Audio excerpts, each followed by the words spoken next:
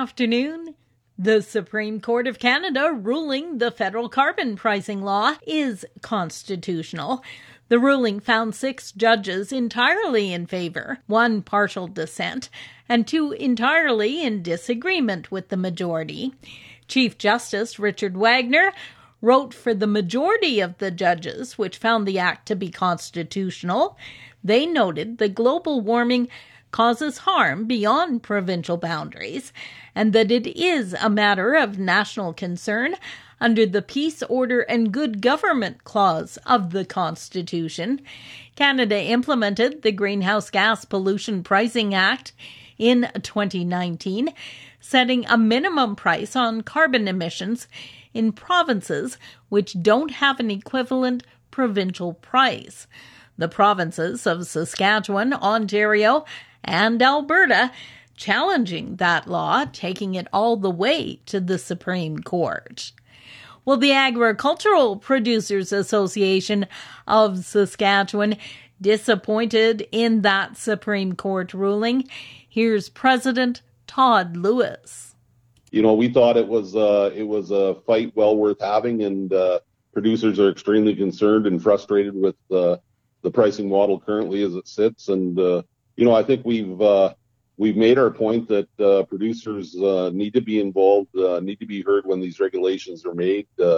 This ruling has put some clarity around the federal government's current model, and I think we've even seen examples. Even the Parliament of Canada has concerns about how farmers are being treated with this carbon pricing model, with the recent private member bill speaking towards grain drying and barn heating. So, it's been a long road, and this is another bump in it for sure. But farmers want to ensure that the regulations that are put in place are going to treat us fairly, and we've still got a long way to go there.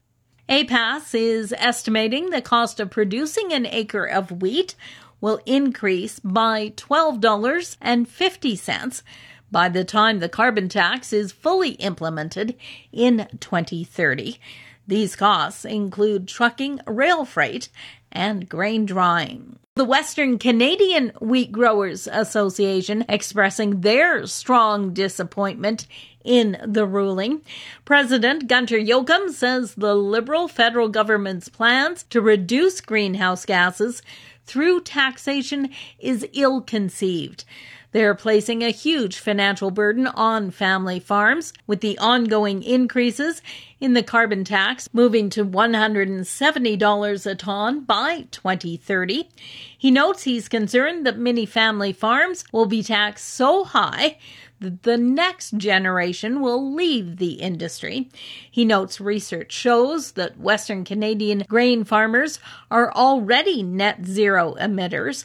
The wheat growers say steps taken by grain farmers through low-till seeding, equipment improvements such as the use of GPS and drones, seed varieties, and highly productive inputs have resulted in increased carbon sequestering and storage, as well as increased production.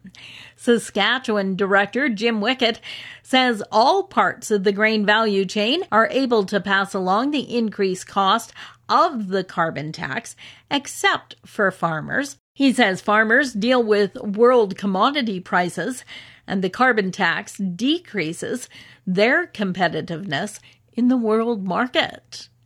For Golden West, I'm Glendalee Allen Vossler.